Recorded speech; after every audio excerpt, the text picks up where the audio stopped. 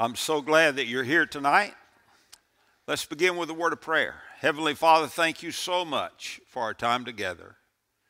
Thank you, Heavenly Father, that we can open a Bible book that was written years and years and centuries ago and read that, Lord, you prophesied things that are happening before our very eyes in this day and time, and we thank you. Heavenly Father, it proves to us that the Word of God is the Word of God. It's truth without mixture of error.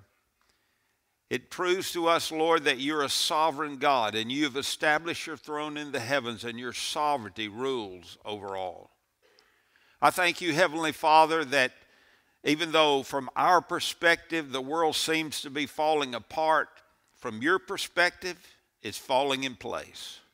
Lord, we love you. We pray that you would speak to our hearts tonight through the Word of God. I ask you, Father, for the filling and the anointing of the Holy Spirit. Lord God, everything that's said, do a work in our hearts. Prepare us for the soon coming of the Lord Jesus Christ himself. We love you in Jesus' name. Amen. So we're in a series. I don't know how long it's going to last, but it's entitled Israel, Prophecy, and the Middle East. We're looking at Ezekiel chapter 36, chapter 37, chapter 38, and 39. It's an ancient prophecy. I guess that Ezekiel probably wrote this somewhere around anywhere from 600 to 500 BC. And so we understand that it is ancient, but I tell you, it's like opening the paper or opening your phone to a news station. It's like reading current events when you read Ezekiel chapter 36, 37, 38, and 39. I want to begin tonight by posing a question. Why is there so much antisemitism in the world today? I had a church member pose that question to me last week, and I began to dig into it, and I gave her what I thought was the answer, and my answer turned out to be right, by the way. But there are a lot of layers to that answer. Why is there so much anti-Semitism in the world? You remember what happened on October the 7th, right? 1,400 Israelis, the vast majority of them civilians, were massacred in cold blood. I have read what was done to some of those victims, and I cannot talk about it in this room. I would never talk about it in this room. It is beyond brutal. It is almost animalistic. It's demonic what happened on October the 7th. Right now as we speak, the Hamas terrorists have hostages there in Gaza. I want to make something very clear. I said this last week and I want to say it again. Israel is not fighting the Palestinians.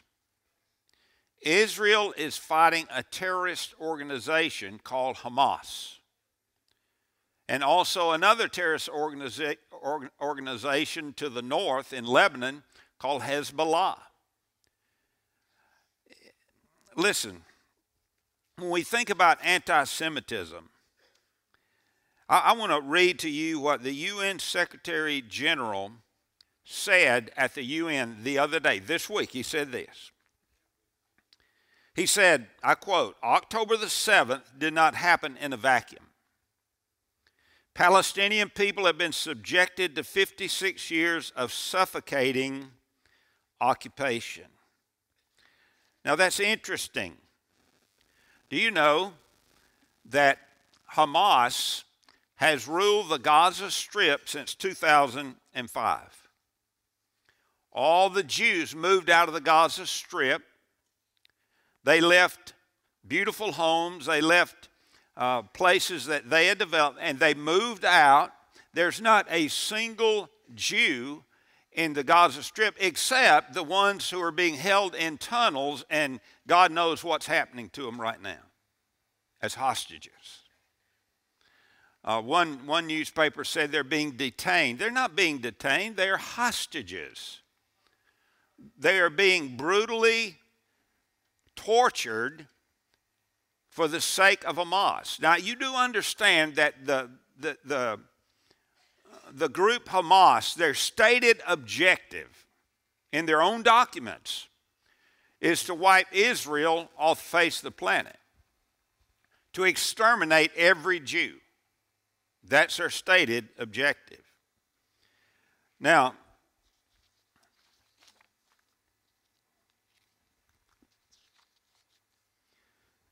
the book of Zechariah, I've got this in your notes here. Zechariah chapter 12, verses 1 through 3 makes a statement. It says, "The burden of the word of the Lord concerning Israel. Thus declares the Lord, who stretches out the heavens, lays the foundation of the earth, and forms the spirit of man within him. Behold, I am going to make Jerusalem a cup that causes reeling to all the peoples around when the siege is against Jerusalem. It will also be against Judah. It will come about in that day, I will make Jerusalem a heavy stone for all the peoples, and all who lift it will be severely injured." Listen, we live in a time when the world is absolutely obsessed with that little strip of land called Israel and that little city called Jerusalem. Everything that's happening prophetically is surrounding the nation of Israel and the city of Jerusalem. Now, the other day, I've been following the news, and in Times Square, immediately after Hamas did their dastardly deed, the Democratic Socialists of America marched in Times Square, and they said, "Our resistance stormed illegal settlements," shouted one speaker, "and paraglided across colonial borders." The crowd responded with rousing cheers. The Chicago chapter of Black Lives Matter and Students for Justice in Palestine, they rebelled, and they paraded there at California State University and in the city of Chicago. Listen, this sense of antisemitism started in Egypt years and years and years and years ago. You know the story. Let me just give the timeline for Israel, okay? It's interesting. In 2000 BC, God chose Abraham as the father of the Jewish people. You remember, Abraham owned only a little bit of land there in the promised land. You know what it was? It was a burial site. That's all he owned, was a burial site.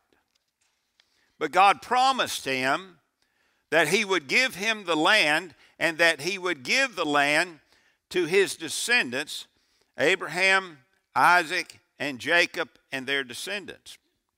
In 1900 BC, Abraham's son Isaac is given the land as an inheritance and takes the lead over Israel according to Genesis 26, verses 2 to 4.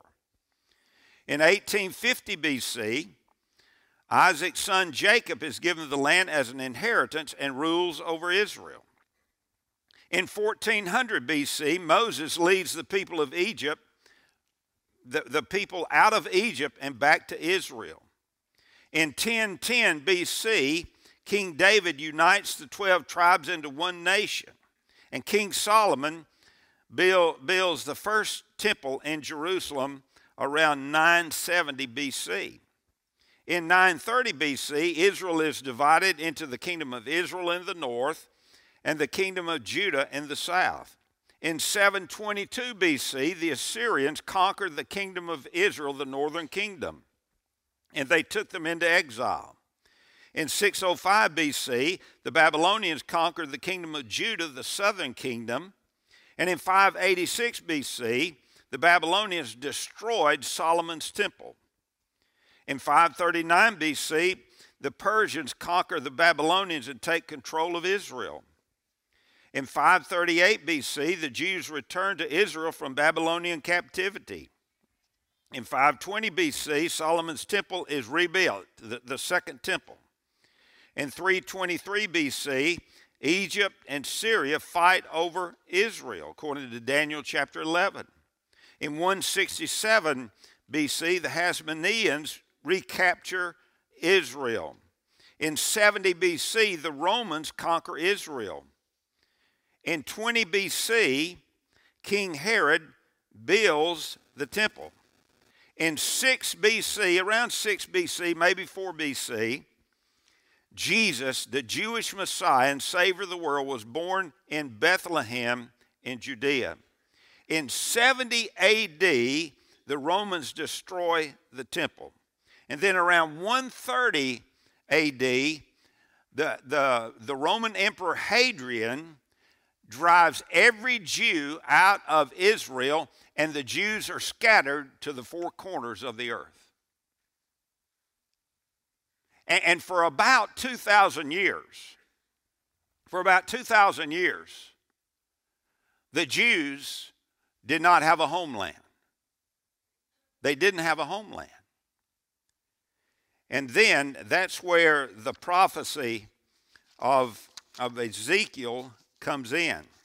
Now, with all this in mind, I want you to understand that the reason there's antisemitism in the world is because Satan hates God, and God has chosen the Jewish people to be his covenant people. God has made a covenant with them, and that's the reason Satan has gone after the Jews since the time that they were in Egypt in captivity and slavery. Do you remember that? Do you remember what the Pharaoh demanded? He demanded that any little baby Jewish boy be what? Be thrown into the river Nile, right? And by the grace of God, Moses was spared. And God raised up Moses to lead the children of Israel out of Egyptian captivity. Now, let's get back into Ezekiel chapter 36 for just a moment. Last week, we looked at Ezekiel chapter 36, verses 1 through 15, and we noticed that most of the material in that first part of the chapter deals with the land of Israel. Remember, God calls it my land, right? You remember that? He says, let me see, I believe it's verse 5. Yeah. Look at verse 5, chapter 36. Therefore, thus says the Lord God, surely in the fire of my jealousy I've spoken against the rest of the nations and against all Edom, who appropriated my land for themselves as a possession with wholehearted joy and with scorn of soul, to drive it out for a prey. So God calls it my land. You know what he calls the Jewish people? He calls them my people. My land, my people. Now let me make something very clear. If you believe the Bible to be the Word of God, then it does not matter what the UN says. It does not matter what CNN or Fox News or any other group says. I tell you what counts. What God says is what counts. And God has promised that he would give that land, that little strip of land. Do you realize the Arabs have all of the land, all surrounding that little strip of land called Israel? And even within the territory, the confines of Israel, the Arabs have Gaza, and they have the West Bank. You know, when you go to Israel on a tour, and you're on a bus, and you're touring Israel and all that kind of stuff, and you want to go to Bethlehem, you know what happens? You pull over to the side of the road, and you switch buses. You get on a bus that has a Palestinian driver and a Palestinian tour guide. We've done that. Darlene and I have been 3 times. And I tell you what, they are the nicest people. And Darlene loves that shop they have there in Bethlehem. And she spent a lot of my money in that shop, 3 trips, I promise you. But I want you to understand that they will not let a Jewish driver and a Jewish tour guide lead a group into Bethlehem, and Israel will not allow a Palestinian driver and a Palestinian tour guide to lead a group into Israel. It's part of the dynamics of the time. So we see in the first part of chapter 36 that there's a huge emphasis upon the land of Israel. And tonight, I don't think I'm going to make it all the way to the end. I tried real hard today. But we're going to get almost to the end of chapter 36. In chapter 36, verse 16 to 21, Ezekiel deals with Israel's sinful past. And then he laid out the nation's future restoration. I want you to notice something. Go ahead and mark this in your notes. In verse 22, or in your Bible, in verse 22, in verse 33, and verse 37, there's a clue for us. And you know what that clue is? Thus says the Lord God. Thus says the Lord God. Each of those introduce a new subject or a new aspect of the restoration of Israel to its land. Now, this passage that we're going to look at unfolds the process and the benefits of the restoration of Israel as a nation. However, there's one thought that dominates this entire section. It's God's primary motivation. You know what it is? To vindicate the holiness of his name. I tell you, it's amazing. As you read through this section in Ezekiel chapter 36, how over and over again the Spirit of God who inspired Ezekiel to write this that we're reading and studying tonight, how he inspired him to make a big deal out of the holiness of God and his name. And we're going to see that. So God is speaking to a people he has blessed in remarkable ways. Yet Israel had spurned God. I want you to notice verses 16 to 21. The Bible says, "Then the word of the Lord came to me, saying, Son of man, when the house of Israel was living in their own land," whose land? Their own land, "they defiled it by their ways and their deeds. Their way before me was like the uncleanness of a woman in her impurity. Therefore I poured out my wrath on them for the blood which they had shed on the land, because they had defiled it with their idols. Also I scattered them among the nations, and they were dispersed throughout the lands. According to their ways and their deeds, I judged them. When they came to the nations where they went," now notice this, "they profaned my holy name." Who's he talking about here? He's talking about the Jewish people. When the Jewish people went into exile into Assyria, and basically he's talking here about the southern kingdom that went into exile where? In Babylon, right? He said they profaned my holy name, because it was said of them, "These are the people of the Lord, yet they have come out of his land." Whose land? His land. "But I had concern for my holy name, which the house of Israel had profaned among the nations where they went." Now, look, if you've been around me very long, you know I've taught you over and over again, when you find something that is repeated numerous times in a passage of Scripture, it's like the Holy Spirit is shining a spotlight on it and saying, look, you better wake up. You better pay attention to what's being said here. As I said earlier, the main focus here is profaning the name of God. That's what the children of Israel did.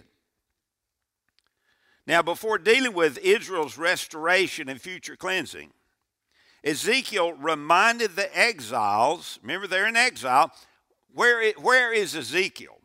Ezekiel is a priest, and do you know where he is? He's in exile in Babylon. And he's the prophet of God there in Babylon, speaking to the covenant people of God who are in captivity. So Ezekiel reminded the exiles of their past sin, which ushered in their judgment in the first place. Now look at this. You might want to put a star by this. The Jewish people were guilty of two things: polluting God's land and profaning God's name. They were guilty of that. That's why they were in exile. That's why God said enough is enough. Now, do you remember when God sent them into exile in Babylon? Do you remember what God did? You remember what he said? He put a time stamp on it. He said, you're going to be in exile for 70 years. There was a beginning point and there was an ending point. 70 years. Now, the polluting and profaning were like as the text says here, were like a menstrual discharge that rendered a woman ceremonially unclean and defiled everything she touched. That's how God viewed it. That's how God viewed what they had done, as they polluted the land and profaned his name. These verses sort of give us some clarity. In Ezekiel 16:36, thus says the Lord God, because your lewdness was poured out and your nakedness uncovered through your harlotries with your lovers and with all your detestable idols, and because of the blood of your sons which you gave to idols. You say, what in the world he's talking about there? Well, look at Ezekiel 23:37-39. For they have committed adultery, and blood is on their hands. Thus they have committed adultery with their idols, and even caused their sons whom they bore to me to pass through the fire to them as food. Again, they have done this to me. They have defiled my sanctuary on the same day, and have profaned my Sabbaths. For when they had slaughtered their children for their idols, they entered my sanctuary on the same day to profane it, and lo, thus they did within my house. Do you understand the gravity of this? The people of God have become very, very, very carnal and rebellious. They were worshiping idols. They were worshiping idols that within the framework of that idol's religion, they demanded that they offer their sons and their daughters as sacrifices to these idols. They kill their own sons and daughters as a sacrifice in worshiping these false gods. And God had had enough. Can I say this to you? God expects everybody in this room who is a believer, and everybody watching live stream, if you're a believer, he expects you to honor his name. And there's a caution here for all of us. Don't allow yourself to profane the name of God by your attitude or your actions or your words. It's serious business.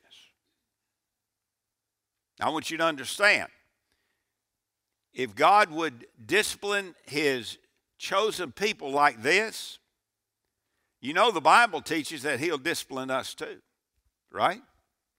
The Bible warns us in the book of James to stay away from spiritual adultery. You say, well, what is spiritual adultery? It's when anything in your life becomes more important than God. You see, an idol is anything that takes the place of God. Do you know what place God ought to take in your life? Number one, God ought to be more important to you than your family. God ought to be more important to you than your spouse, your children, your grandchildren. God ought to be more important to you than your job, your career, your bank account, your possession. God ought to be more important to you than anybody or anything. If anything takes the place of God at the top rung of your life, a priority, I tell you, friend, it is spiritual adultery. And you need to repent of it and get right with God. You need to make sure that He has first place in your life. What did Jesus say in the Sermon on the Mount? He said, seek first what?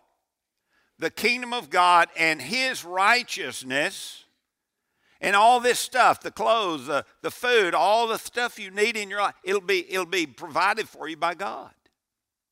You put Him first.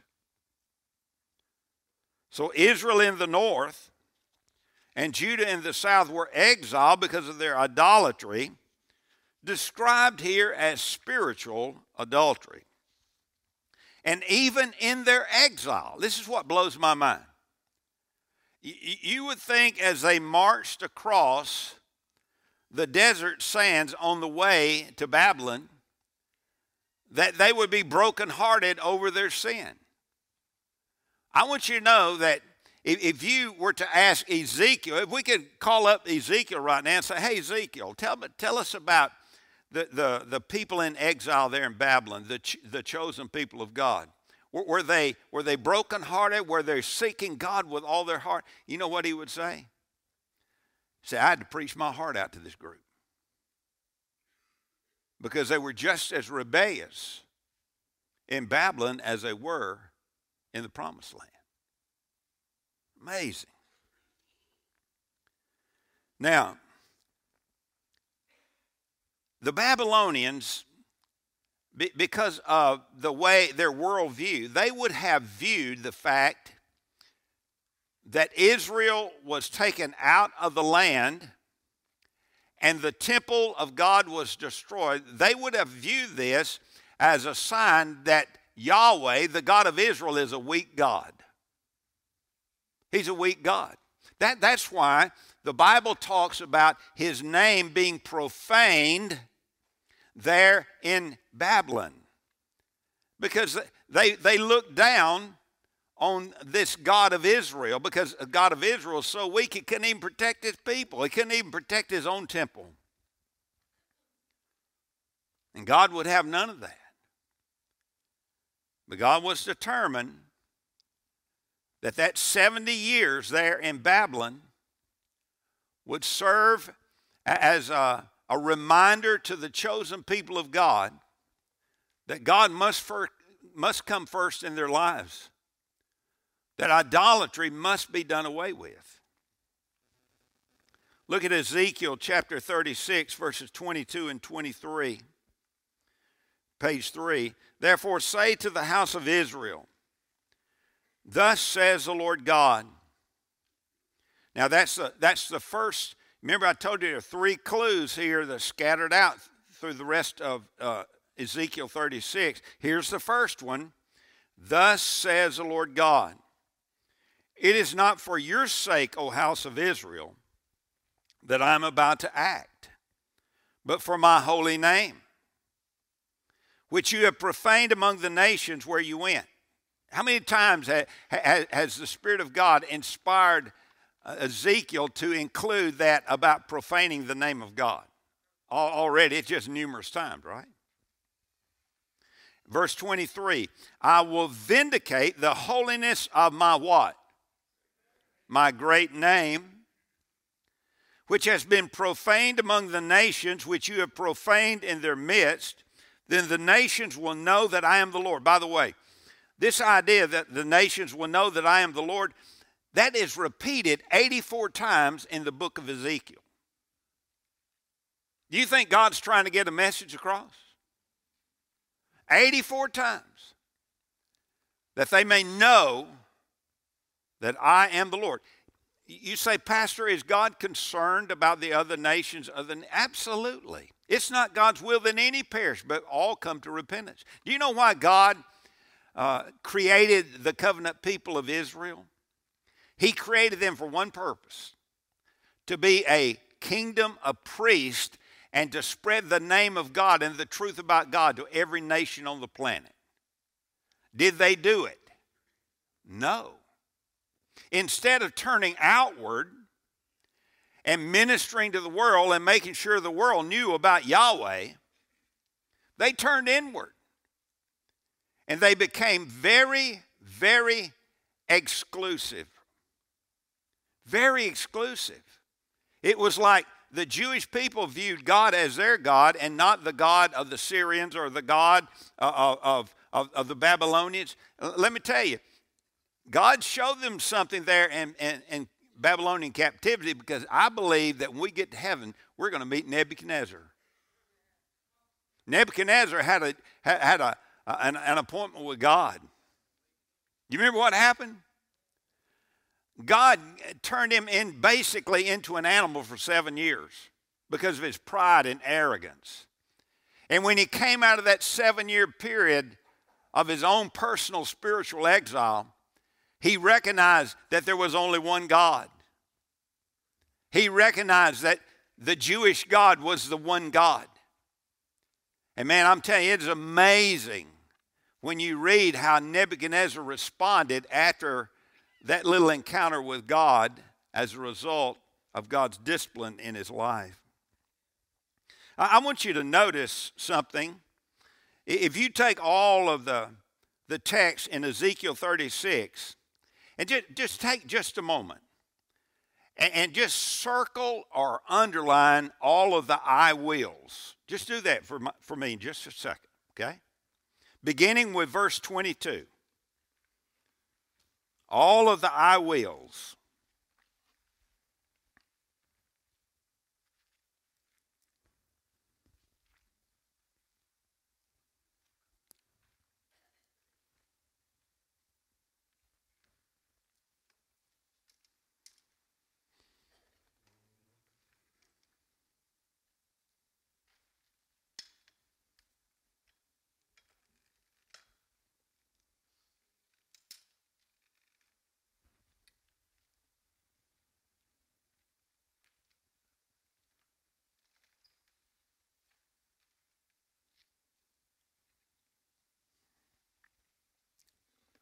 Now, why do you think that's important?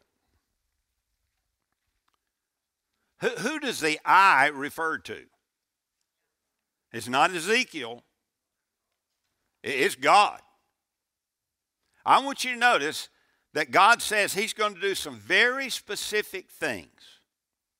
Now, folks, look at me. When God sets his mind on doing something, who's going to stop him? Nobody. Nobody's going to stop God. I will vindicate the holiness of my great name, which has been profaned among the nations, which you have profaned in their midst. Then the nations will know that I am the Lord, declares the Lord God, when I prove myself holy among you in their sight. God is concerned about the nations. If you go over to Revelation chapter 5, and you read about this marvelous worship service that's taking place in heaven, there are people from every nation, every tribe, every people group there around the throne of God worshiping the Lord Jesus Christ. That's God's will. The revelation of God's name or character was a major aspect of God's dealing with Israel from the very beginning. And remember the very beginning here, look at Exodus chapter 9, verse 13 to 16. Remember, there was a famine in the land of Israel. And the Jewish people, it was really basically one big family, okay? It really wasn't a nation yet. It was one big family. And there was a famine. And Jacob sent several of his sons down to get some food for the rest of the family into Egypt. And guess who was prime minister of Egypt at the time? Joseph, Jacob's son. And through a series of events that occurred, Jacob brought his whole family, the Jewish people, down to Egypt, and Joseph promised to take care of them. And boy, they were given the land of Goshen, which was great for their cattle. And God began to help the ladies have many babies. And they just exploded in number. But Joseph died. And another Pharaoh came to power who did not know Joseph and did not know what Joseph had done to preserve the Egyptian people and basically the people of the whole world. And so they made slaves out of the Jewish people. And the Bible says that God sent Moses down to deliver the people out of Egyptian bondage. And remember, there were a series of events where God began to judge Pharaoh and the people of Egypt because they wouldn't let the people of Israel go. And the Bible says in Exodus 9:13-16, then the Lord said to Moses, rise up early in the morning and stand before Pharaoh and say to him, thus says the Lord, the God of the Hebrews, let my people go that they may serve me. For this time I will send all my plagues on you and your servants and your people, so that you may know that there is no one like me in all the earth. There it is again, you see? So that you will know that there's no one like me in all the earth. There's only one God, folks. There's not a God for the Syrians. There's not a God for the Europeans and a God for Americans and a God for Canadians. There's only one God, the Creator God. He created everything. The Bible says he's established his throne in the heavens and his sovereignty rules over all. That's the God that we're talking about here. So, in verse 15 of Exodus chapter 9, for if by now I had put forth my hand and struck you and your people with pestilence, you would then have been cut off from the earth. There would be no more Egyptians. But, indeed, for this reason I have allowed you to remain, in order to, two things, to show you my power and to proclaim my name through all the earth. Do you realize how that just dominates the Old Testament? It just dominates the Old Testament and the New Testament. So God intended to restore the Jewish people to their land, and he intended to renew them spiritually. They didn't deserve it. Hey, look, they didn't deserve it. By the way, do we deserve to be saved and have all of our sins forgiven and go to heaven and spend all of eternity in the glory of heaven? Do we deserve it? No, not a single one of us deserves it. If we got what we deserve, you wouldn't like it, I promise you. Now, Ezekiel chapter 36, verse 24, look at it. It's another I will. For I will take you from the nations and gather you from all the lands and bring you where? Into your own land. Now, this was a promise to bring the Jewish people back to the land from Babylonian exile. Understand, in biblical prophecy, there is a near application to the biblical prophecy. It's getting the children of Israel from Babylon back into the nation, the land of Israel. But there's also, in biblical prophecy, there's a far aspect or application of that prophecy. I want you to understand that this has not been fulfilled in totality yet. It will be fulfilled in the future. And I'll tell you, 1948 went a long way into making sure that there was a fulfillment of this prophecy. So God promised to restore the Jewish people to their own land. In verse 5 of chapter 36, Once again, God referred to this special piece of real estate that has become so controversial, he calls it my land. He gave it to Abraham, Isaac, and Jacob and their descendants as a permanent possession. Look at Psalm 105, verses 7 to 11. He is the Lord our God. His judgments are in all the earth. He has remembered his covenant forever. The word which he commanded, look, to 1,000 generations. The covenant which he made with Abraham and his oath to Isaac. Then he confirmed it to Jacob for a statute, to Israel as an everlasting covenant, saying to you, I will give the land of Canaan as a portion of your inheritance. Notice he calls it an everlasting covenant, up to 1,000 generations. Ezekiel chapter 11, verse 16 and 17. Therefore say, thus says the Lord God, though I had removed them far away among the nations, and though I had scattered them among the countries, yet I was a sanctuary for them a little while in the countries where they had gone.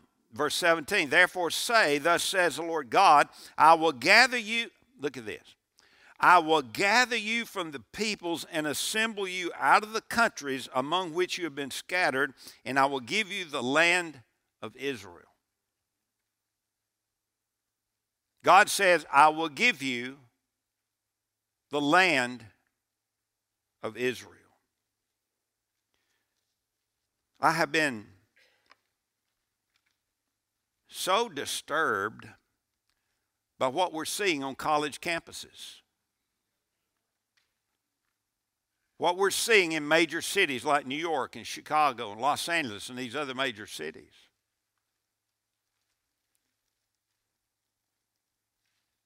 It defies anything that I've ever seen before. Listen, the worst atrocity against the Jewish people since the Holocaust happened on October the 7th. And yet it didn't take long, did it? It didn't take long for the narrative to turn and for people to start blaming the Jewish people for what happened to them, for the fact that 1,400 of them were brutally murdered,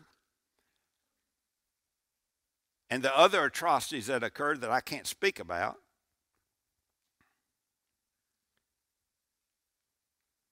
I want you to see a front page story that's dated May 14th, 1948. Look at it. Next page, page 5.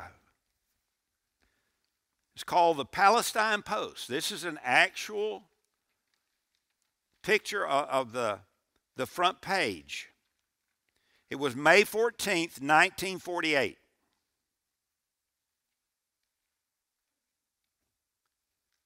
For approximately 2,000 years, the Jewish people have been scattered to the four corners of the earth.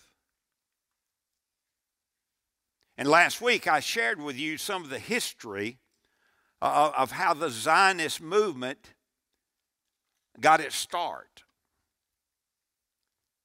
But I want you to know, on May the 14th, 1948, one of the most important prophetic developments that's occurred in 2,000 years occurred. The Jewish state was formed. They were immediately attacked from the south, the east, and the north. The fact that this ragtag bunch of Jewish zealots were able to withstand that three-pronged attack against them and survive can only be attributed to one thing: the power of Almighty God. Let me tell you, the fact that the Jewish state was born on May 14, 1948, has a stamp of God's approval on it. That's the front page. Listen, no other people group has ever been forcibly removed from their ancient homeland twice and then scattered to the nations for 2,000 years, only to then return to the same piece of real estate as a sovereign nation. Never happened before, folks. You say, well, it's a coincidence, Pastor. Yeah. The people who returned came as an identifiable people holding the same customs and traditions. Listen, this is miraculous in and of itself. Do you realize that the Hebrew language had died? There was no Hebrew language. And yet, one Jewish man began to study the ancient Hebrew language. And he taught it to his wife and he taught it to his kids. And he would not allow anybody in his house to speak anything but Hebrew. And then other families asked him to teach them. And it just began to multiply until the Hebrew language, which had been dead for over 2,000 years, was suddenly revived. Do you realize how miraculous this stuff is? I tell you, when you read stuff like this, and you study stuff like this, and you study prophecy like Ezekiel, you realize that the name of our God is awesome. The power of our God is unlimited. Nothing is impossible with God.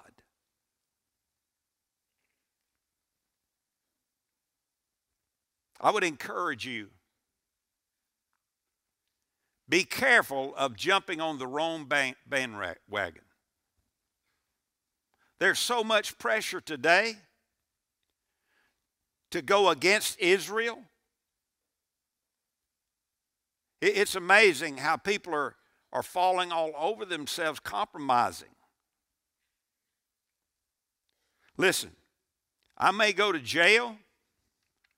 I may get a bullet between my eyes. I'm going with the Word of God. I'm going with the Word of God. Listen, the Bible says it's God's land. The Bible says God has given it to the Jewish people. And that's what I'm going with. By the way, you read the book of Revelation. You read New Testament prophecy.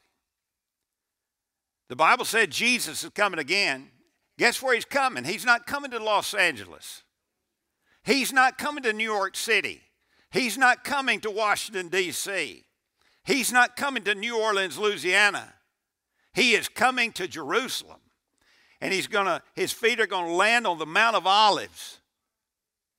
That's what the Bible says. The Bible says in the book of Revelation that there are going to be 144,000 Jewish evangelists during the tribulation period who are going to carry the gospel to the known world in the tribulation period.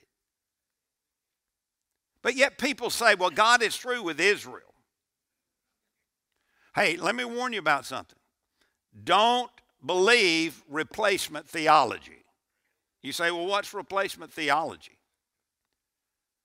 There are some theologians and really smart people who believe that Israel is no longer viable. That when the church was birthed, the church is a new Israel. Let me tell you, the church is a new Israel, but I'm telling you, the old Israel is still viable, I promise you. And God's got a plan for Israel.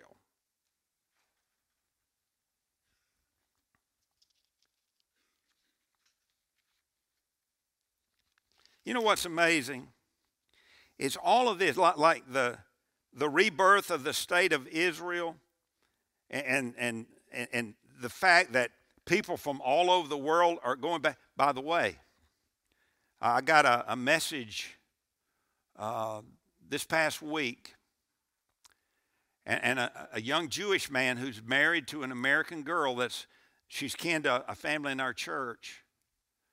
And he went back to Israel, and he's in Israel right now.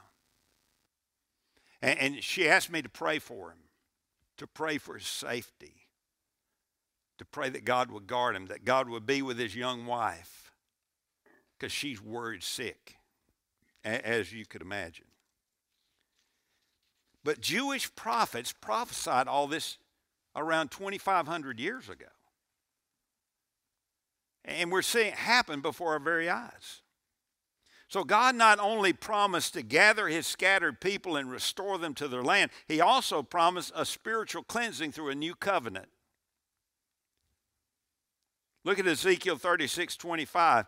Then I will sprinkle clean water on you, and you will be clean, and I will cleanse you from all your filthiness and from all your idols. Now that new covenant was not put into working order until what? Until the Lord Jesus came, died on a cross, shed his blood for our sins, and was raised from the dead. Jesus was talking to his disciples. He said, this is the new covenant in my what? My blood. The new covenant promotes spiritual cleansing for God's people. That cleansing is made possible through the blood of Jesus. But don't miss the scope of this cleansing. I will cleanse you from all, notice the word all your filthiness and from all your idols. 1 Corinthians chapter 6, verses 9 to 11. Or do you not know that the unrighteous will not inherit the kingdom of God? Do not be deceived, neither fornicators, nor idolaters, nor adulterers, nor effeminate, nor homosexuals, nor thieves, nor the covetous, nor drunkards, nor revilers, nor swindlers will inherit the kingdom of God. They're not going to heaven. But look at verse 11. People often read that and they bow up. But look at verse 11. Such were some of you. But you were washed. But you were sanctified. But you were justified in the name of the Lord Jesus Christ and in the Spirit of God. So listen, do you understand what it's saying here? It's saying that some of the people in the church at Corinth had been involved in some of this kind of sinful activity, and they were saved. They were washed. They were sanctified. They were justified. But God also promised a spiritual transformation through a new covenant. Look at verse 26. Moreover, I will give you a new heart and will put a new spirit within you. I will remove the heart of stone from your flesh and give you a heart of flesh. Listen. Religion works from the outside in. Jesus works from the inside out. So what is a heart of stone? Well, it's a stubborn, hard, and unresponsive heart. Well, what is a heart of flesh? It is a heart that is sensitive to God, his word, and therefore longs to comply with God's will and God's word. And God says he promises right here to the nation of Israel, he said, I promise you, I'm going to give you a new heart one day. I'm going to give you a new heart. A heart of flesh in exchange for a heart of stone suggests a change so radical and profound that no one but God could do it. Look at John 3:3. Nicodemus, a very religious man there in Israel, came to Jesus at night and he wanted to question him. And Jesus answered and said to him, truly, truly, I say to you, unless one is born again, he cannot see the kingdom of God. In other words, you've got to have a new heart to go to heaven. And 2 Corinthians 5:17, Paul said, therefore, if anyone is in Christ, he is a what? A new creature. The old things passed away. Behold, new things have come. So God also promised something else. He promised spiritual support through a new covenant. Look at verse 27. I will put my spirit within you and cause you to walk in my statutes, and you will be careful to observe my ordinances. Remember, a week or so ago, I said in a Sunday morning message, I said, you can't live the Christian life. Do you understand? You cannot live the Christian life in your power. You cannot love somebody that hurt you in your power. You cannot forgive somebody who stuck a knife in your back in your power. You can't do it. You can't share the gospel with a cantankerous lost person in your power. But if you're a born-again believer, you've received the gift of the Holy Spirit. And the Holy Spirit who indwells you empowers you to live the way God wants you to live and to obey the teachings of the Word of God. Look at verses 28 to 30. I'm running out of time. All right, you will live in the land that I gave to your forefathers. Do you see that? You will live in the land that I gave to your forefathers. Do you want to know why there was a Zionist movement back in the late 1800s that multiplied and mushroomed until 1948 occurred and the state of Israel was rebirthed? It's because of this right here. You will live in the land that I gave to your forefathers, to Abraham, Isaac, and Jacob and their descendants. So you will be my people and I will be your God. There will be a fresh new relationship with God. Moreover, I will save you from all your uncleanness.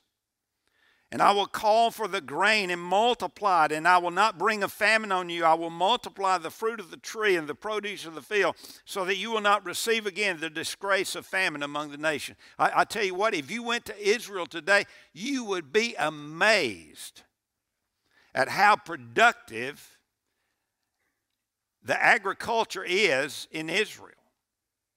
I mean, it's amazing. And before 1948, it was desolate. It was just absolutely nothing grew there. How do you explain that? It's fulfillment of biblical prophecy. The promise of land and gathering to the land are a part of the fabric of the new covenant. Do you understand? It's a part of the fabric of the new covenant. Well, Pastor, the new covenant is Jesus dying on the cross, shedding his blood for our sins and being raised from the dead. Yes, it is. But I want you to notice that right here in verses 28 to 30, this is tied right into the new covenant. You will live in the land that I gave you to your forefathers. So you'll be my people and I'll be your God.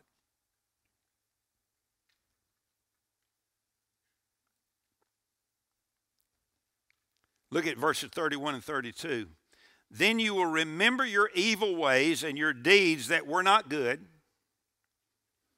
and you will loathe yourself. In other words, after they're back in the land, after God has instituted the new covenant, you will remember your evil ways and your deeds that were not good, and you will loathe yourselves in your own sight for your iniquities and your abominations. I'm not doing this for your sake, declares the Lord God. Let it be known to you, be ashamed and confounded for your ways, O house of Israel. Warren Wiersbe observed, I love this quote. When some people remember their sins, they enjoy them again in the dirty depths of their imagination. This is evidence that they really haven't judged them and repented. When the true children of God remember their past disobedience, they're ashamed of themselves and abhor themselves because of what they have done to the Lord, themselves, and others. In verse 32, the Bible says, I'm doing this for your sake. I'm not doing this for your sake, declares the Lord God. Let it be known to you, be ashamed and confounded for your ways, O house of Israel. God makes it abundantly clear that this outpouring of grace, mercy, and restoration will result in the glory and the honor of the one true God all over the world.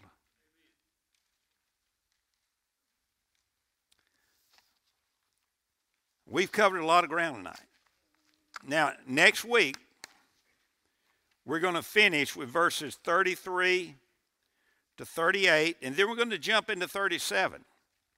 Now, 37 is where I can't wait to get to. The valley of dry bones. What does it mean? What does that vision mean? You got to come next week to find out, okay? I encourage you to come. Bring other people with you.